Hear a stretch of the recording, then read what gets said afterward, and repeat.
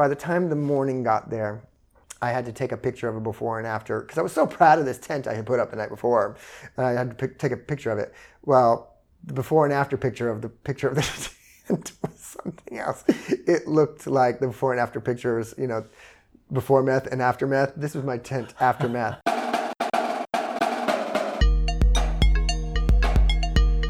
Welcome to Deviate with Rolf Potts, where I talk with experts, public figures, and interesting people about fascinating topics that meander off topic. Today I talk about the joys of traveling on foot, that is, trekking from place to place in faraway countries. Now, this has become an obsession of sorts for me lately, and when you obsess about something, it feels like you begin to hear about it everywhere, places like this. The world reveals itself to those who travel on foot. Nothing else does with such clarity and such transparency. Nothing. And yet nobody travels on foot. That was filmmaker Werner Herzog being interviewed for the Portal podcast. The interview wasn't about hiking, but the topic came up in a way that caught my attention. Because traveling on foot has been on my mind in recent months, I've set up a couple of episodes on the topic this season. In today's episode, I talk with Forrest Mallard of Tramposaurus Treks, which is a travel community that aims to promote hiking as an affordable and accessible travel option. Now, I've known Forrest for more than 15 years now. When my book Vagabonding first came out in 2003, he was one of the first people to contact me and tell me about his travel dreams. He set off on his own vagabonding journey in 2005, and he's still going strong. I actually interviewed him earlier this year when I was traveling through Dubai, and since then he's trekked to places like Pakistan and Spain and Italy, and the last I heard from him, he was in Austria. What I like about Forrest is that he's a pretty normal guy who's fallen in love with trekking. He's not an endurance athlete with equipment sponsors, but just a guy who loves to travel on foot because it allows him to live in a richer and more immersive way.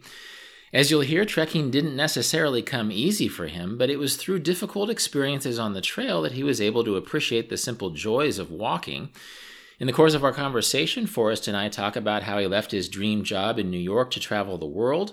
We talk about the advantages trekking offers over urban sightseeing and how European hiking differs from backcountry treks in North America. We talk about classic walks in Europe like the Camino de Santiago in Spain and the West Highland Way in Scotland and the Slovenian Alps, and how these are classic travel experiences on par with, say, taking the Trans-Siberian Railroad across Russia or diving the Great Barrier Reef off the coast of Australia. We talk about how travel on foot is way cheaper than other kinds of independent travel, and in general, our conversation aims to put some great ideas in your head if trekking is something that you've considered but not quite done yet. This episode is brought to you by AirTreks, the online flight planning service that allows you to design affordable multi-stop itineraries for vagabonding journeys. As I've said before, half the fun of AirTreks is just using their flight planning tools to tinker around and dream about travel. So do go to airtreks.com and plug in some hypothetical routes for your dream trips and see how much cheaper and easier it can be than you might have thought. This episode is also brought to you by Tortuga, which makes backpacks and backpack accessories for vagabonding travel. In the interview, Forrest and I talk about how there are many places in Europe where you can hike without a sleeping bag and a tent and just sleep in huts or hostels or village guest houses, which means you could spend a month on the trail with a lightweight pack like the Tortuga Setout. Check out the Setout and other packs at rolfpotts.com/Tortuga, and if you see something you like, you can get 10% off all your orders with the promo code DEVIATE.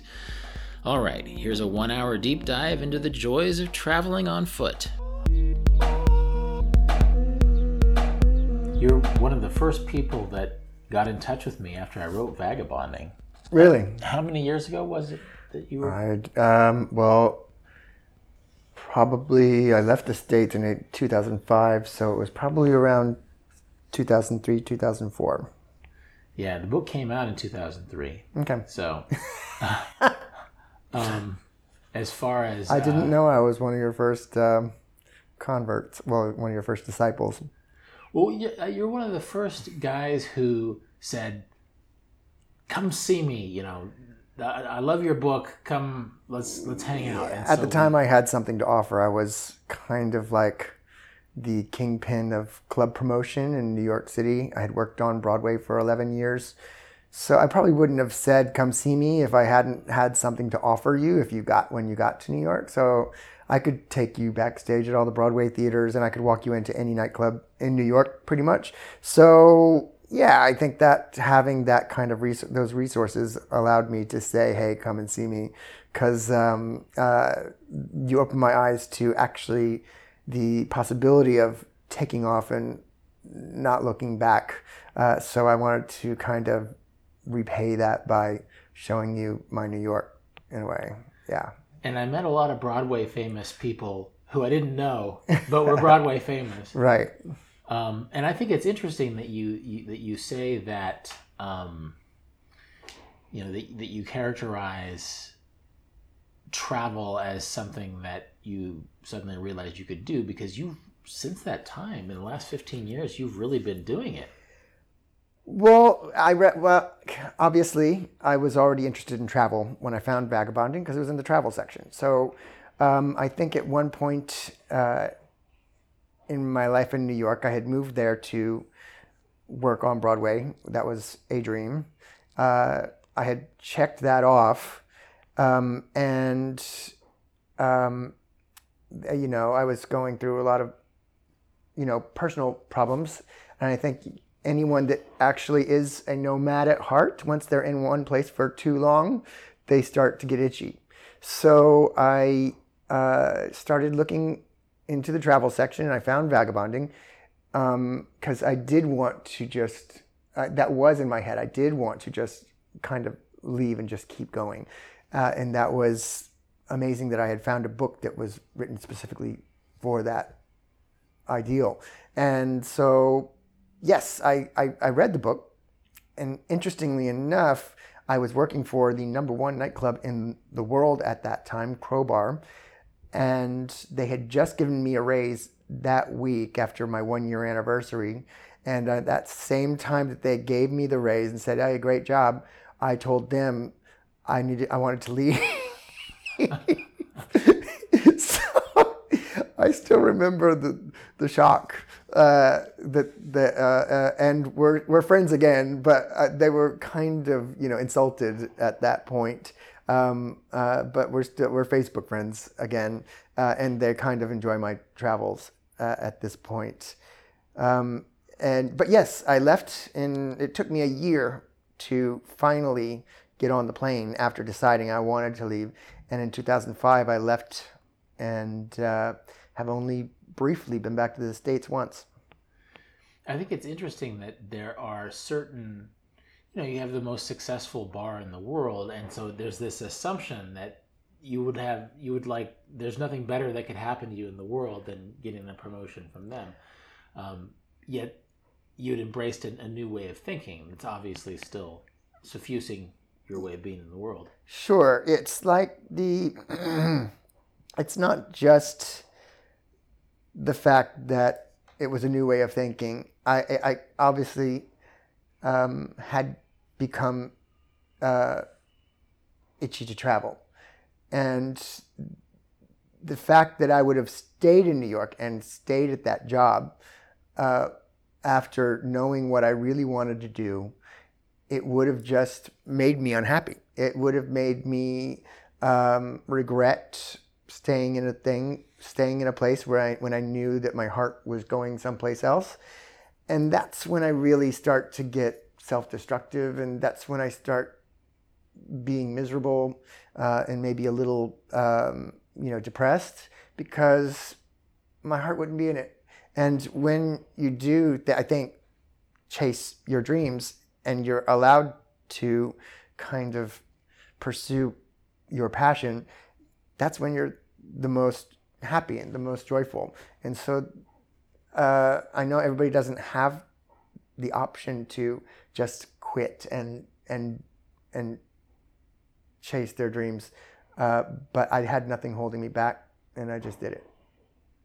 Well, I want to skip ahead a little bit because I've sort of been following you from afar for a long time, and it seems like the kind of travel that you have really embraced is slow travel, but like literally walking pace travel. Right. And I want to go back a little bit and talk about sort of your epiphany, what you led this in this direction. But before we contextualize everything, what's the argument for why walking is the best way to travel?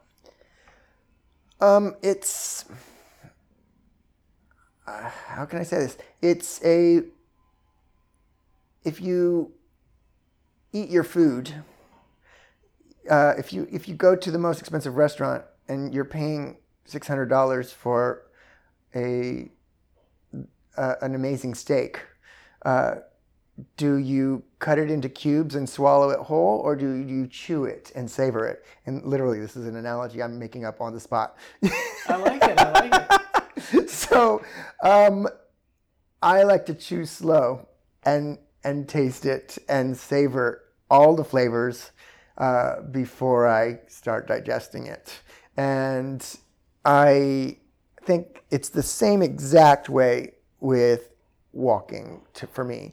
It is a way to travel in the most literal sense. You're actually feeling the distance between point A to point B, and every single step is a realization of how far things are apart from each other.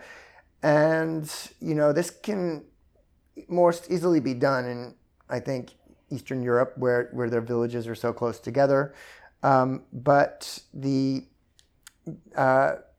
feeling of accomplishment, the feeling of soaking up every little bit of the culture, it doesn't happen only in the major cities where the culture is often canned for tourist consumption.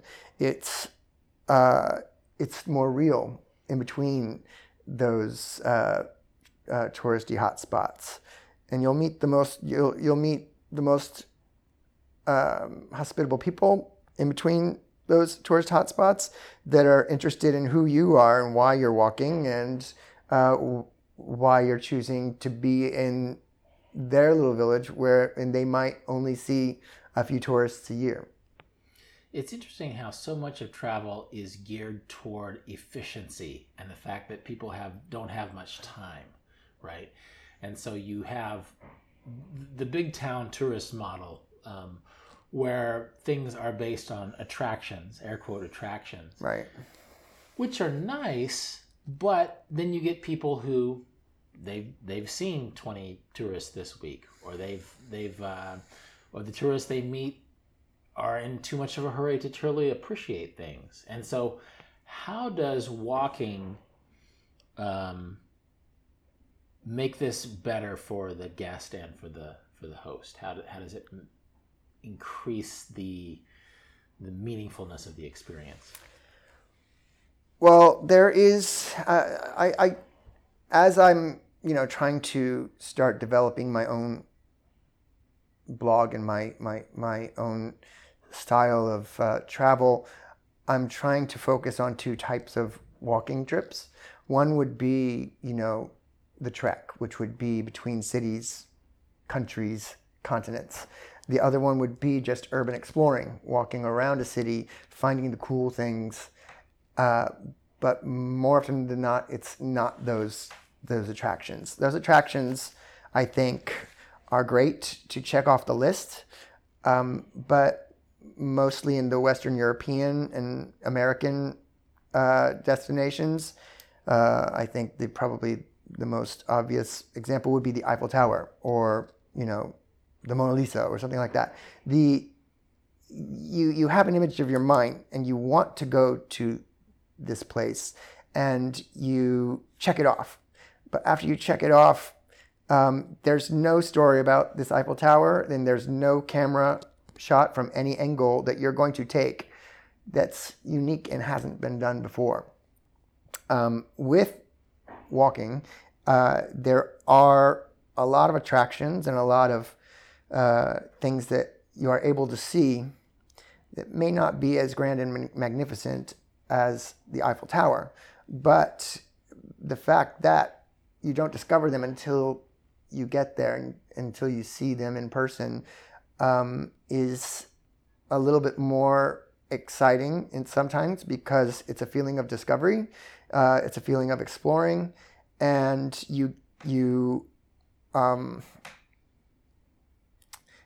get to embrace a sudden knowledge of history and historical events that you're learning on your path, on your journey. It's interesting that you bring Paris as an example, because I teach a class there every summer. And there's a couple of things that pop into my head. Well, actually, there's three things. One is the idea of walk until your day becomes interesting, which is an old vagabonding principle. This is not specific to Paris, but one is the idea of the flaneur. Are you familiar with the idea of the flaneur? The flaneur, it actually came out of Paris in the 19th century, and it's this idea that we're so constricted by practicality and by our own goals, that maybe walking in search of experience, not really having a goal, but walking until your day becomes interesting, walking until you discover what you actually had been out to walk for, reveals itself. That's something I actively teach in my Paris class, because people come and they're interested in the Eiffel Tower, they're interested in the Mona Lisa, all the things they think they're supposed to see. And they don't realize that there's this tradition, it's over 100 years old, where you walk until maybe it's some beautiful little green pebble, in the path that you find that interests you.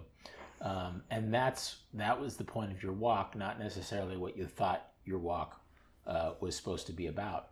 And then one other example I'm thinking of is, before I wrote my book Souvenir, I walked around the 5th arrondissement of Paris. Have you spent much time in Paris? I've never been to France. Okay. Other than the border of France and Spain, where I started the Camino Santiago.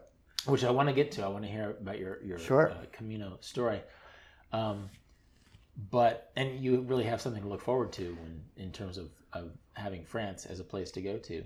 But in forcing myself to walk through every street of the 5th arrondissement of Paris, it was sort of like the anti-flaneur. Instead of just walking until experience happened, I forced myself to walk every single street in one neighborhood.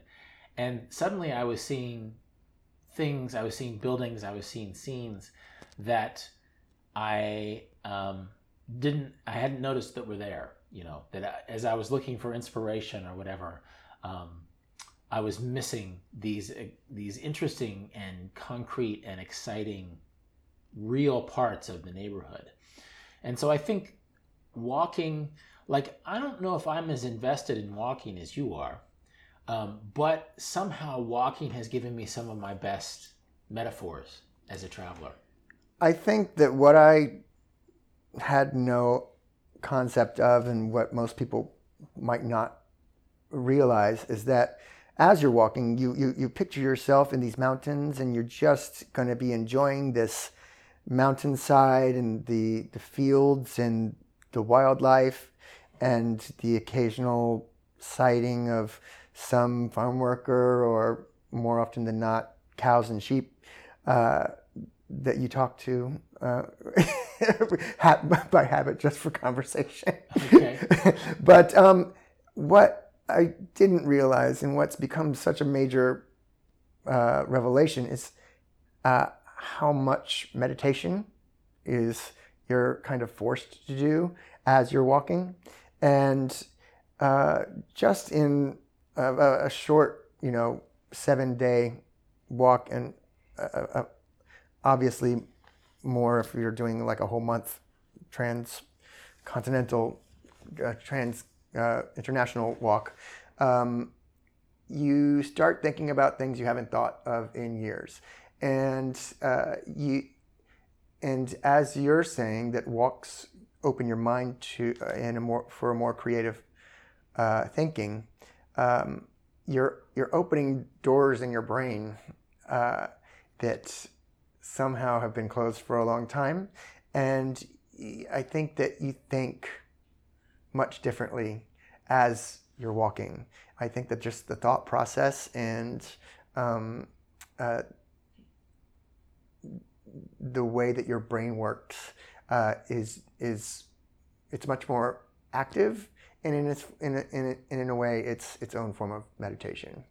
What's an example of a place where you've gone walking and you've sort of surprised yourself by being able to think in a whole new vein, or think of things in ways you hadn't thought of before? Well, I think the obvious one is the Camino de Santiago, because it's as you walk the Camino de Santiago, there are several people that had mentioned to me it's broken down into 3 parts. The first part is physical, because that's when your body hurts.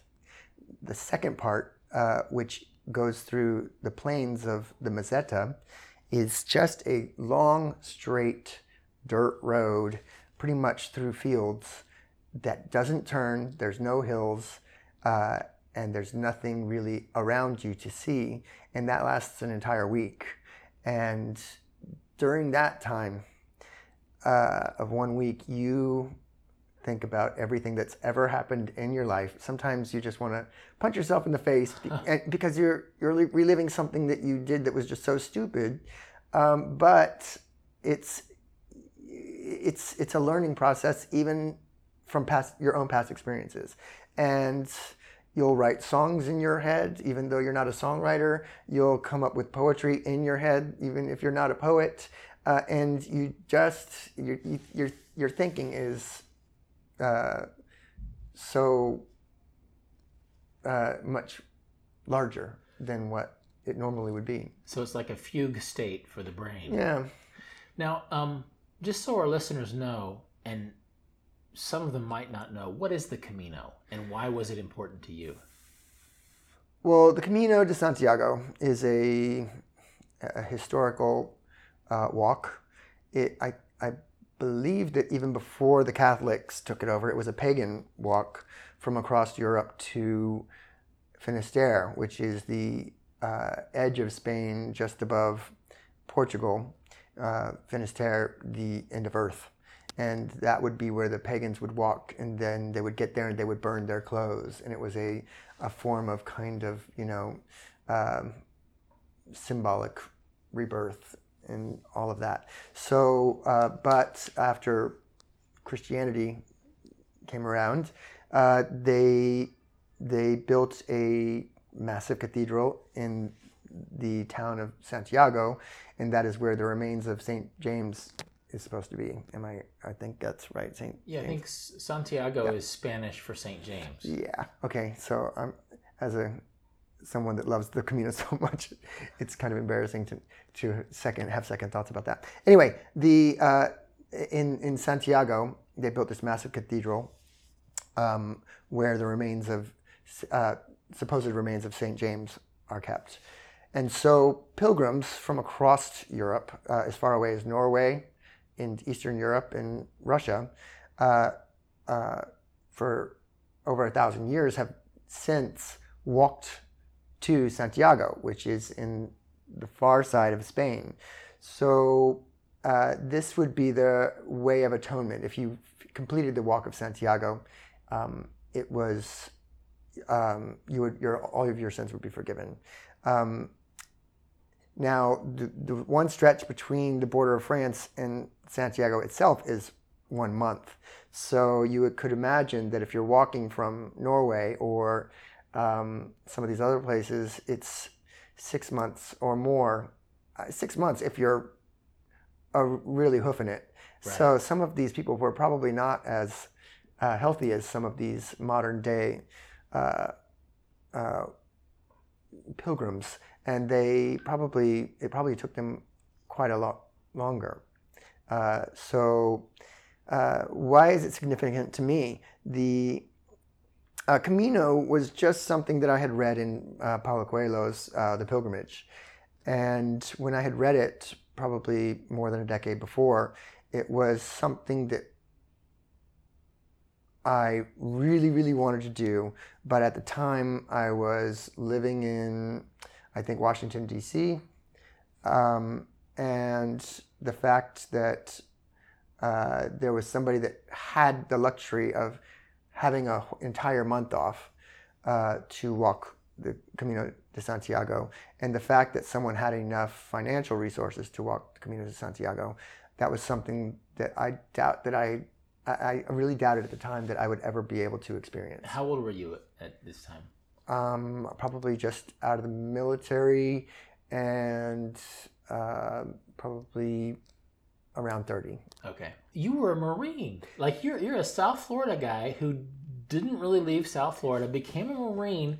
So how did you... Because I wanted to travel. That was the main reason why I joined the Marine Corps, was because I wanted to get as far away from South Florida as I possibly could.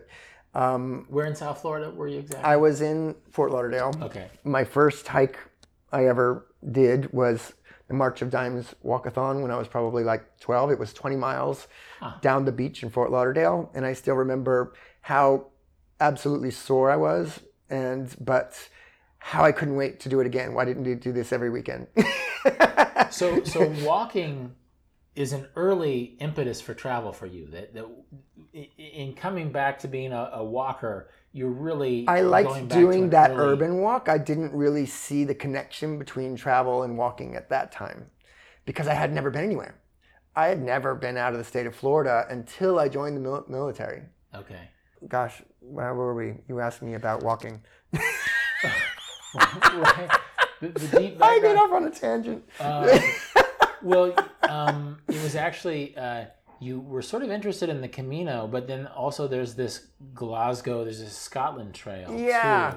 Too. So your initial question was, when did I become interested in walking? What was the sudden spark of inspiration to do that? I think I framed it as an epiphany. And Right. you said, well, look, it's not really an epiphany. It wasn't. It was just the opportunity. It was the opportunity and the resources. Suddenly I had these things available to do this walk that Paulo Coelho had written about in his book, The Pilgrimage, which I never thought I would be able to experience.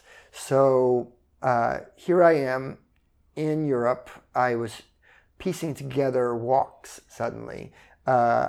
I wanted to do walks because walking is probably cheap. And if I'm in one of these places that I think is going to be exorbitantly expensive, like Europe, how can I stretch the money I have? And were you worried about like your personal fitness or your gear? Or No. was it mainly just that you wanted it to go on the cheap? At that time, I had been working at sit-down desk jobs, even while I had been stationed in the military, in New York, in Quito, in Istanbul, and in Bangkok. I was behind a desk doing computer stuff.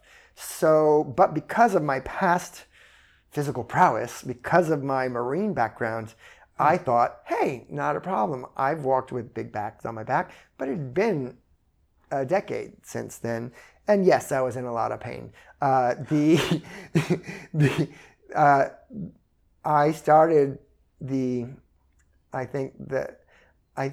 wrote an entire story about my very first trek ever because it's the typical Is first this the trek. Scotland one? Yes, it's Okay. the West Highland Way from Glasgow to Fort William.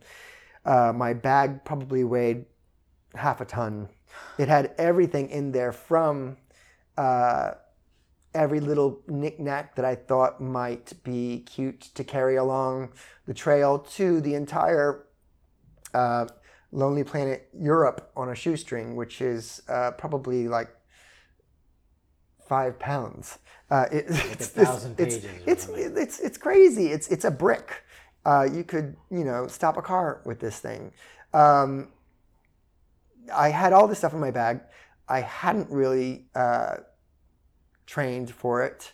I was wearing sandals, trekking sandals, but still sandals, and I was in Scotland, a very wet place, and I hadn't purchased my tent beforehand. I hadn't purchased my sleeping bag beforehand. So I had spent over 24 hours getting to Glasgow from Dubai, and without having the rest or having a good sleep other than my nap from London to Glasgow on the bus, I was so excited by seeing the archway saying entrance to the West Highland Way.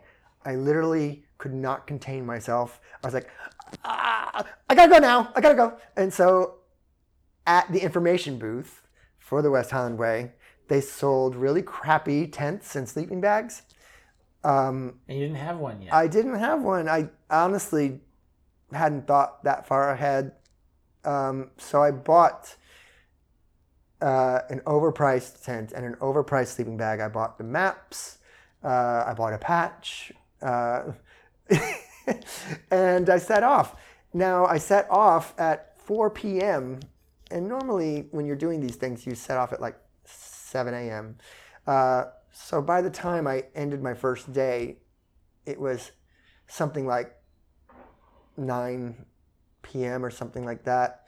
I was absolutely dead, and could barely get my tent up.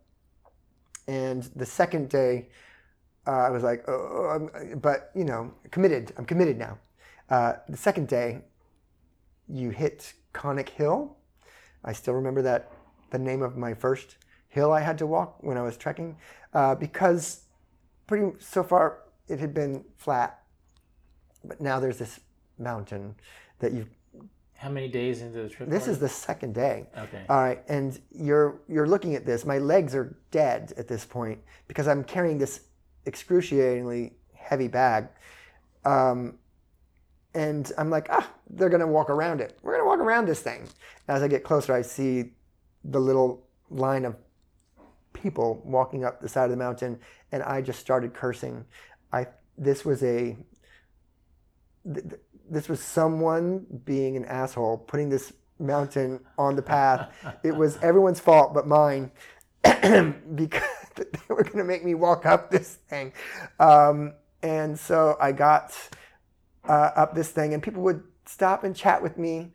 And then as they were walking further along, I saw that they were chatting with me out of concern because I looked horrible, because they would stop and turn around and just make sure that I was still upright. But I made it up the mountain. It was just as difficult coming down the other side. And then that section of the West Highland Way, actually, you're not allowed to pitch your tent and camp. You have to stay at a hotel. But I didn't. Hotels are crazy expensive. It's for a hostel. It's 25 euros a night in a bunk. So I didn't want to pay that. So I kept walking and kept walking and kept walking, even though I was in excruciating pain. It started to rain. I hopped the fence and I put my tent up in an area, and then the storm came.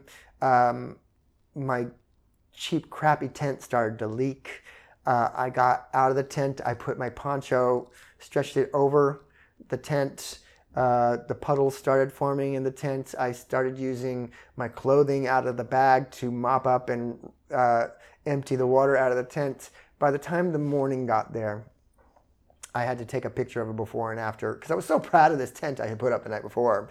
I had to take a picture of it.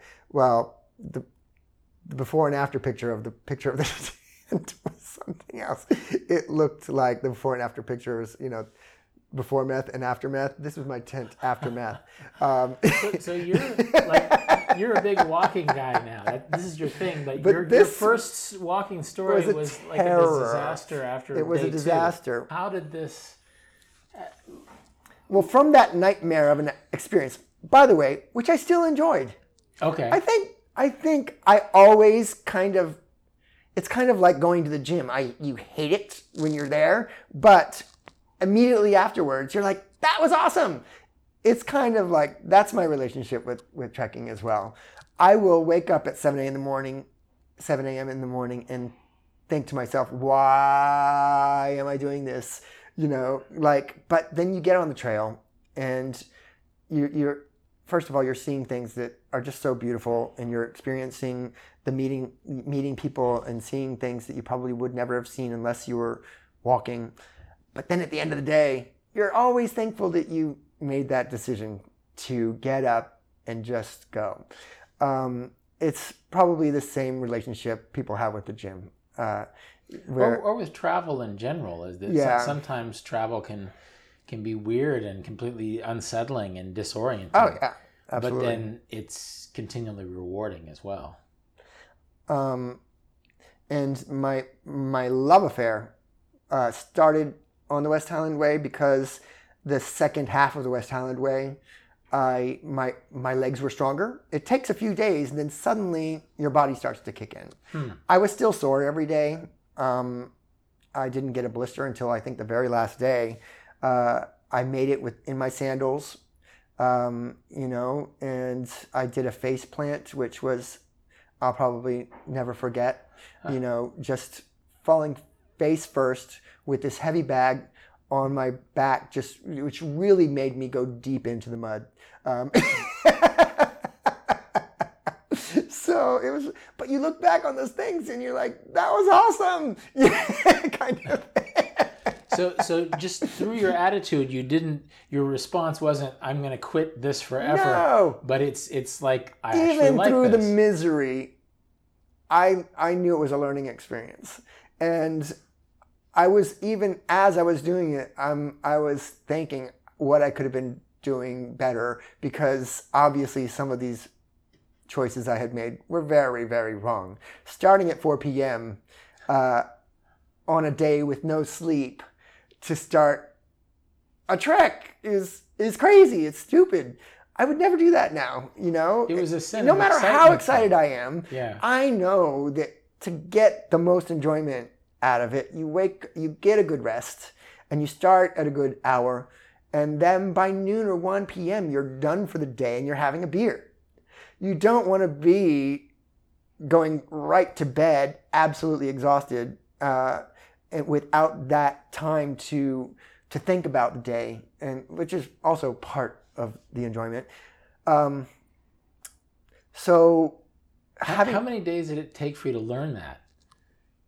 Oh, I'm still learning. Okay.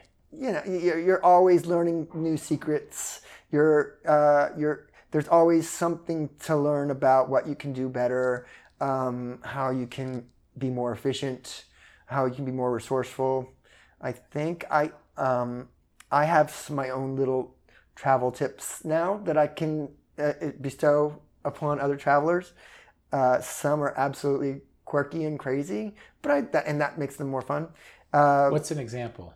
Well, I think one of the things that everyone does, and it's no secret, but still very practical, take like 25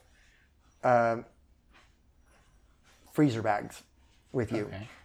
They're good for anything. You can put your dirty laundry in them. You can put your leftover food in them. You can. I ended up on the West Highland Way using them to waterproof my sandals. I put them on my feet because they're freezer bags. They're thicker than most of the Ziploc bags, but as large as you can get. Ziploc freezer bags, and that's one clue. Did you have them with you on your first trip? Okay. These are things I researched before I left. The other thing that I've learned along the way, and I don't know where I learned this, but take tooth floss. Tooth floss. Tooth floss. Okay. It's good for everything. You can floss your teeth with it, obviously, but you can use it for a clothing line if you don't have a clothing line. But I use it for sewing. It comes in its own spool already, and it seems like an endless supply, and it's incredibly strong. So and it's easy to thread because it's waxed.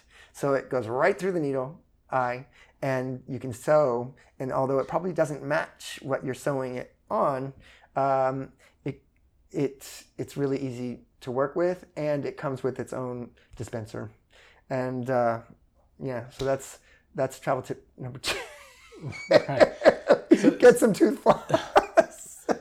Well, this is great. That I love the idea that this guy who bought like a sleeping bag from the Farewell Lodge and was completely out of shape is now this is his thing. And so I think this is probably your average person who falls in love with hiking travel isn't the from the womb perfect hiker. It's people who learn the hard lessons and they learn to love it. Well, that's actually takes me to my second hiking experience. Immediately after the West Highland Way, I had already planned to do the Camino de Santiago. So within a week, I was in Saint-Jean-Pied-de-Port, which is the starting point for the Camino Francés. And this is like the walking trip in Europe. Yeah, this is probably one of the most famous long distance trails in the world, and most popular. I believe in the height of the summer, over 300 people start the Camino every day from Saint Jean, from the border of France, and then more people join in along the trail. And so you had gone from this semi-humiliating Scotland adventure. I didn't know it was this you were- humiliating at the time. I didn't know enough to be humiliated. But now I look back and I'm like, wow, what an idiot kind of thing. But I left for Camino de Santiago. I started walking, and again, in my head, these long distance trails was just me on a trail with some trees and birds and wildlife. I didn't know that the biggest part of the trail for me was going to be interacting with all of the other people that were on this walking journey from all over the world for every type of reason, with every different type of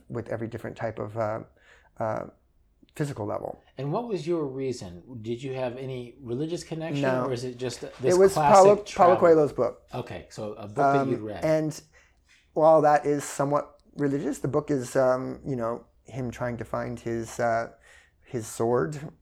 He's on a journey for this spiritual enlightenment. For me, it was exercise. It was low impact exercise, and to see intensely this part of the world that I had read about. And so there wasn't really a metaphorical motivation. You just wanted to hike this place. I wanted to hike, and the experiences that he talks about in the book it was very much about dealing with his personal demons as he walked. So I was kind of not. I guess I did know that there was going to be, for him at least, this internal struggle. But he was on a spiritual quest. I wasn't. But you do get to challenge yourself mentally on these trips because you have so much time to think. It's interesting that this wasn't that long ago. This was just 4 years ago. It was, but I think that now, since I've been in Dubai for 5 years now, and I've had the opportunity to do these trips for 6 months at a time. 6 months at a time? Well, I mean, I don't travel for the full 6 months. For a month in the middle, I'm kind of stationary. But in a very short time, I've been able to amass a lot of experiences. So normally I would say, someone with only 4 years experience at something like this might not have a lot to say about it. But in a period of, like, I guess, 4 or 5 years, I've got, a nonstop 2.5 years on the road. What are some examples of some other places you've been? Because I think it'll be interesting to contrast who you were in Scotland, versus who you have become in the last 3 or 4 years. Like, so what are some examples of some walking trips that you've done more recently? Let's see. I did the Camino Português, which is another Camino that starts in Lisbon, and it walks pretty much the entire length of Portugal. Same destination, but different route. Well, the Caminos de Santiago are routes from all over Europe that end in Santiago. So the Camino Francés is the most popular, but there's the Camino Português, there's the Via La Plata, the Camino Norte, and there's a bunch. I also had done the Camino Português because I had thought that I would save a lot of money walking through Portugal, because Camino Francés had been so cheap. Portugal's got to be cheaper. But I ended up walking with a bunch of Italians who I love dearly, but they liked going out for seafood every single night because you're in Portugal. Right. So why not? And that was not that trip was not as cheap. To the Italians to have just savor the aesthetic. Every night we were sucking on razor clams and whatnot. So there's that. Slovenian Mountain Trail. I think, as far as walking experience goes, it's not easy. But as far as walking experience goes, it's probably the most beautiful trail I've done so far. Were you showing me that Yes. the other day? So Slovenia Mountain Trail. Yes. It's amazing. It's probably sights. it's the first transversal path in Europe. I think it was created by joining a bunch of different paths together in the 60s, and it became the official trail of Slovenia a long time ago. So Slovenians are hikers too. They love to get out and walk, and they've got, I think it's over 20,000 kilometers of hiking trails throughout Slovenia. The hiking network in Slovenia is also dotted with, I think, over 200 mountain huts, which are really good for lunch, a really amazing home-cooked lunch, dinner, or beer, or whatever. You don't have to have beer, Really? but So you stumble into this place and you just order a... Well, they're positioned along these trails. And one tip that I learned before I got onto the Slovenian Mountain Trail is, if you Google Slovenian Alpine Association, you can join the Slovenian Alpine Association for about 50 euros, and you can walk all over Slovenia, and every 3 hours you'll hit a mountain hut. And if you want to sleep in the mountain hut, you get 50% off if you join the Slovenian Alpine Association. So your normal 12 euro per night sleep in this, bunkhouse becomes 6 euro a night. Now it gets a little more expensive if you get to Triglav National Park, which is the Slovenian Alps, but the Julian Alps. But in that will be, it can still get to be like 20 euro a night. And it gets very expensive because they ship everything in by helicopter because there's no roads to get to that altitude. But what a treat to have. One of the best experiences I've had in walking is Slovenia. It's got all the things that I love. It's got amazing trails, extremely well marked, amazing people, extremely friendly, absolutely stunningly beautiful trails. And you're not walking on a lot of asphalt and pavement, which some of these trails have you doing. It's all nature, and it's really cheap. Like Slovenia is the Alps at a budget. Does anything else compare to this in terms of beauty versus I'm sure. Yes, there are trails, I'm sure, equal to Slovenian Mountain Trail that are out there. I just haven't been there yet. In Africa, the Simien Mountain Trail. In China, the Tiger Leap Gorge.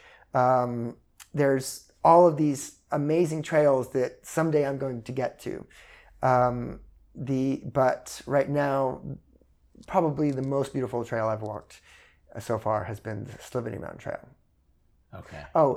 What is it? In South America, I'm dying to do the what is it? The Torres de Paine or that? Oh, Torres del Paine. Yeah, that is going to be stunning.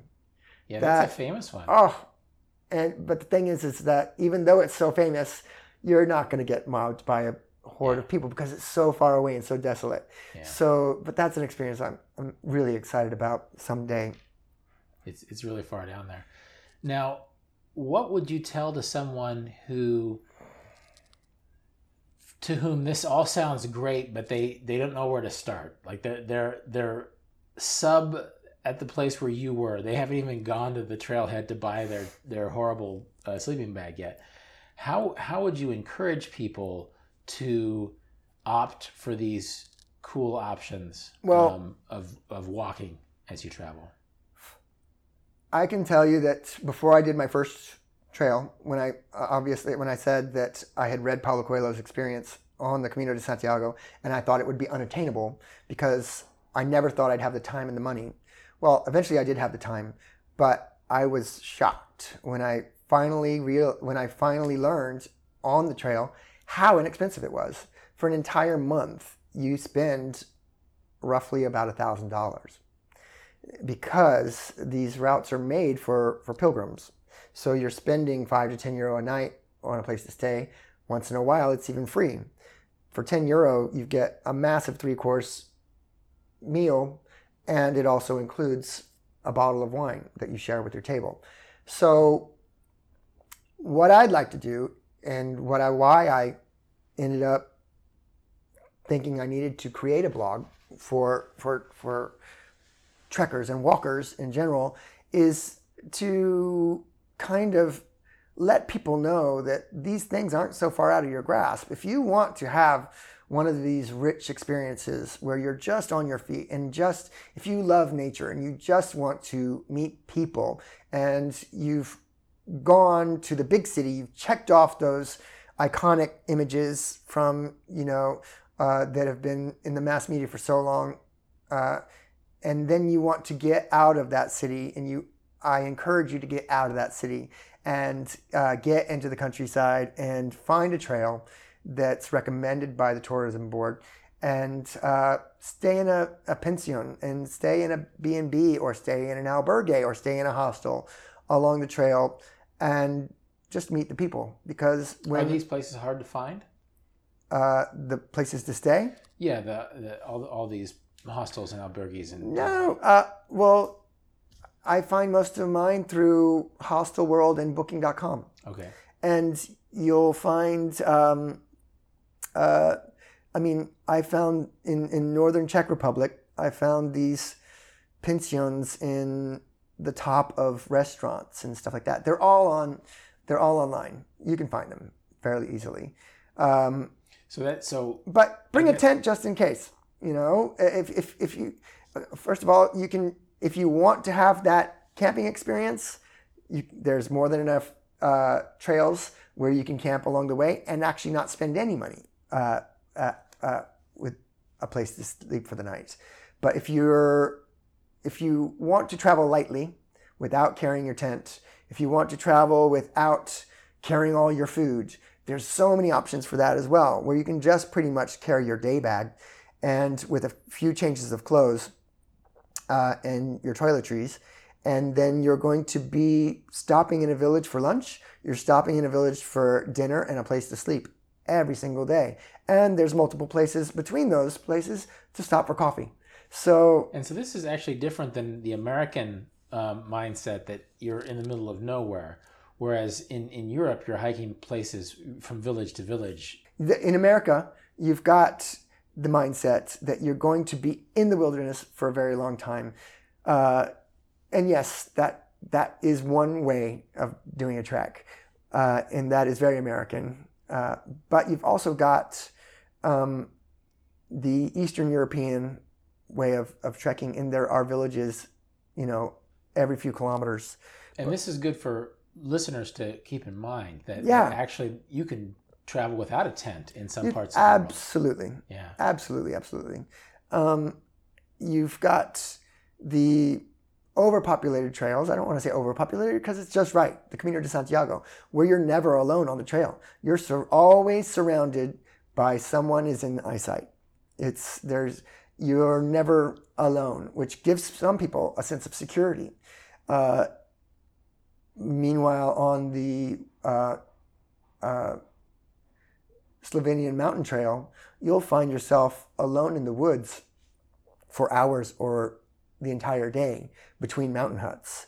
And honestly, the stunning beauty to have that all to yourself and to never once feel in danger of anything because you're on a very smooth trail, and it's not like nothing can happen to you, but you're in just as much danger walking through the mall, and there's no reason to be terrified of being alone in this stunningly beautiful place.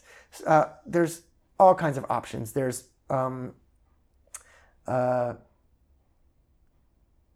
urban treks where you're doing city walks, and that can take 2 or 3 days to actually cover the entire city. And are you staying in little guest houses? Yeah, well, you could stay in the same place for 3 nights in a row, if that's the case. But there's all kinds of ways to get off your feet and explore. I think this is something that is a feature of a place like Europe, be it the Camino or Eastern Europe, that you can go for a hike and actually meet a ton of people. Yeah. Yeah. Talk about that a little bit, because I think there's this American assumption that you hike in the woods to be alone, when in fact there's this sort of group spirit that happens in other parts of the world. I think one of the things I love most about hiking is the people I meet. Now, while I do enjoy, those days when I'm absolutely alone in the woods, because it is a meditative state and you get to think about all kinds of things. And I mean, one time I was dealing, even though I was thousands of miles away, I was dealing with the loss of a friend, and I had the chance to cry as I was walking, without feeling self-conscious about it.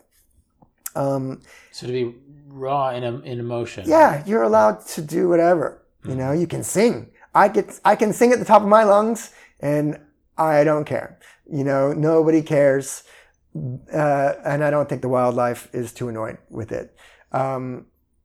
It's a very freeing thing. But then at the end of the night, I hope that there's some people that are going to be sharing my mountain hut, and I can talk about where I've been, what I've done, and that's that second that you have to bond with a few people over dinner before you pass out in bed that night. And occasionally, if there's some chemistry with the people that you've met, you'll end up walking together the next day until your paths take you in different directions. So that's happened a lot. And sometimes you'll end up meeting them 5 years later. And then you meet 5 years later, and you keep in touch with them. Like the people that you walk with and you have these shared experiences with are people that you tend to want to stay in touch with. The amount of marriages that happen because of the Camino de Santiago is quite huge, actually. People that have met walking across Spain. No kidding. And they've realized that if they could do this together, and they haven't killed each other, and they enjoy each other's company through, the pain and the planning, and being resourceful together, and you find out you're on the same page with all of that, you're pretty much good to go. And the amount of marriages that have happened because of that is quite amazing. It's so interesting at many levels that we have all of these apps and strategies to integrate ourselves socially and to get a more spiritual experience of daily life. But there's something to be said for walking, one of our oldest human qualities, that allows people to do this. They can deepen their relationships with each other. Yourself. Yeah. And actually you can find emotions, it sounds like, and come to terms with emotions that otherwise you might be tempted to just forget about. It was, part of walking was also, I think, to have that emotional experience. I wanted to have that self-revelation. And it was a very superficial, very egotistical thing that I experienced on my own part. I mentioned this amazing, beautiful woman, Jamaira, that I met on the Camino Santiago. My first experience with her, she was crying. She obviously had this horrible thing that had happened in her life, but she was looking at the mountains and she was crying. And in my mind, I was jealous. I was like, why does she get to be emotional? I want to have that raw emotional experience. So I think that I always was looking for that. You can't force it out. It has to come naturally. It was years later on the Slovenian Mountain Trail when nature did make me cry. Actually, I turned a corner and suddenly this mountain range just shocked me to such a degree that I had one or two tears come to my eyes. But I think that when you're going to set off on an epic journey, I think you're looking for some kind of revelation. I think you're looking, even if you're not a spiritual person, you're looking to find something in yourself. You're looking to learn something. You're looking to you're looking for an adventure. And I think the true definition of an adventure is a journey where you're not the same at the end as you were in the beginning. And that could be a walk across the street. You know, something's changed in your life. And I think that people that go on these trips are looking for an adventure. We have sort of a technological idea of how we solve our problems. You know, there's going to be an app or some sort of device on our smartphone that makes things better. But there's something to be said for waking up every morning and knowing you have to walk, of like committing your whole self to something that I feel like a lot of our metaphors for how to deal with modern life take that out of the equation. You know, take that whole physical being, the whole, you have to sweat and you're going to walk and you're going to meet new people and you're not going to know how the day is going to end when it begins. And so this is one thing I love about this phenomenon. Well, I haven't thought about this in a long time, but I think a couple years ago, this was a strong idea I had in my brain. I think one of the best experiences you could give to a kid or someone that's in, you know, that early teen years would be to take them on one of these long hikes. Because I think that in general, we all know that the culture now, people are really spoiled. Everyone's complaining. I think every generation complains about the younger generation. But I think that the complaints about the current younger generation all focus on people saying that they're entitled, or they're waiting for things to come to them, or they're complaining about things that they should be thankful for. And what I love about trekking and doing multi-day long hikes is that you have to get up and you have to move.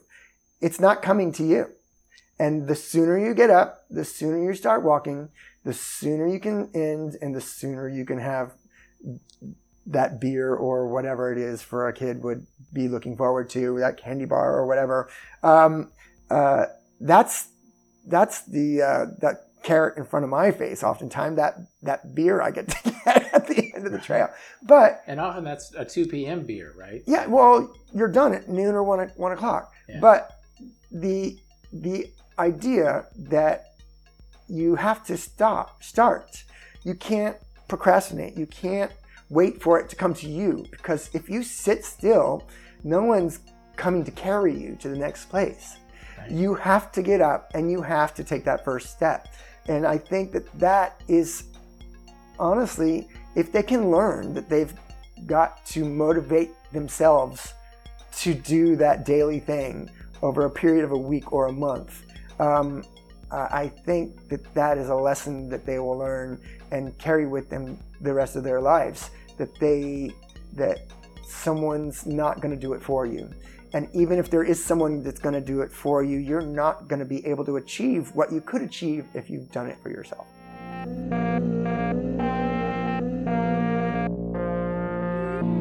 This has been Deviate with Rolf Potts. More about everything that was just mentioned, including links to Forrest Mallard's trekking website, Tramposaurus Treks, can be found in the show notes at rolfpotts.com/deviate. And as always, you can contact me with insights or questions at deviate@rolfpotts.com. This episode was produced by Justin Glow. Cedar Van Tassel does the theme music. Jan Futterman does the show notes. Thanks for listening, and I hope you tune in for future episodes of Deviate with Rolf Potts.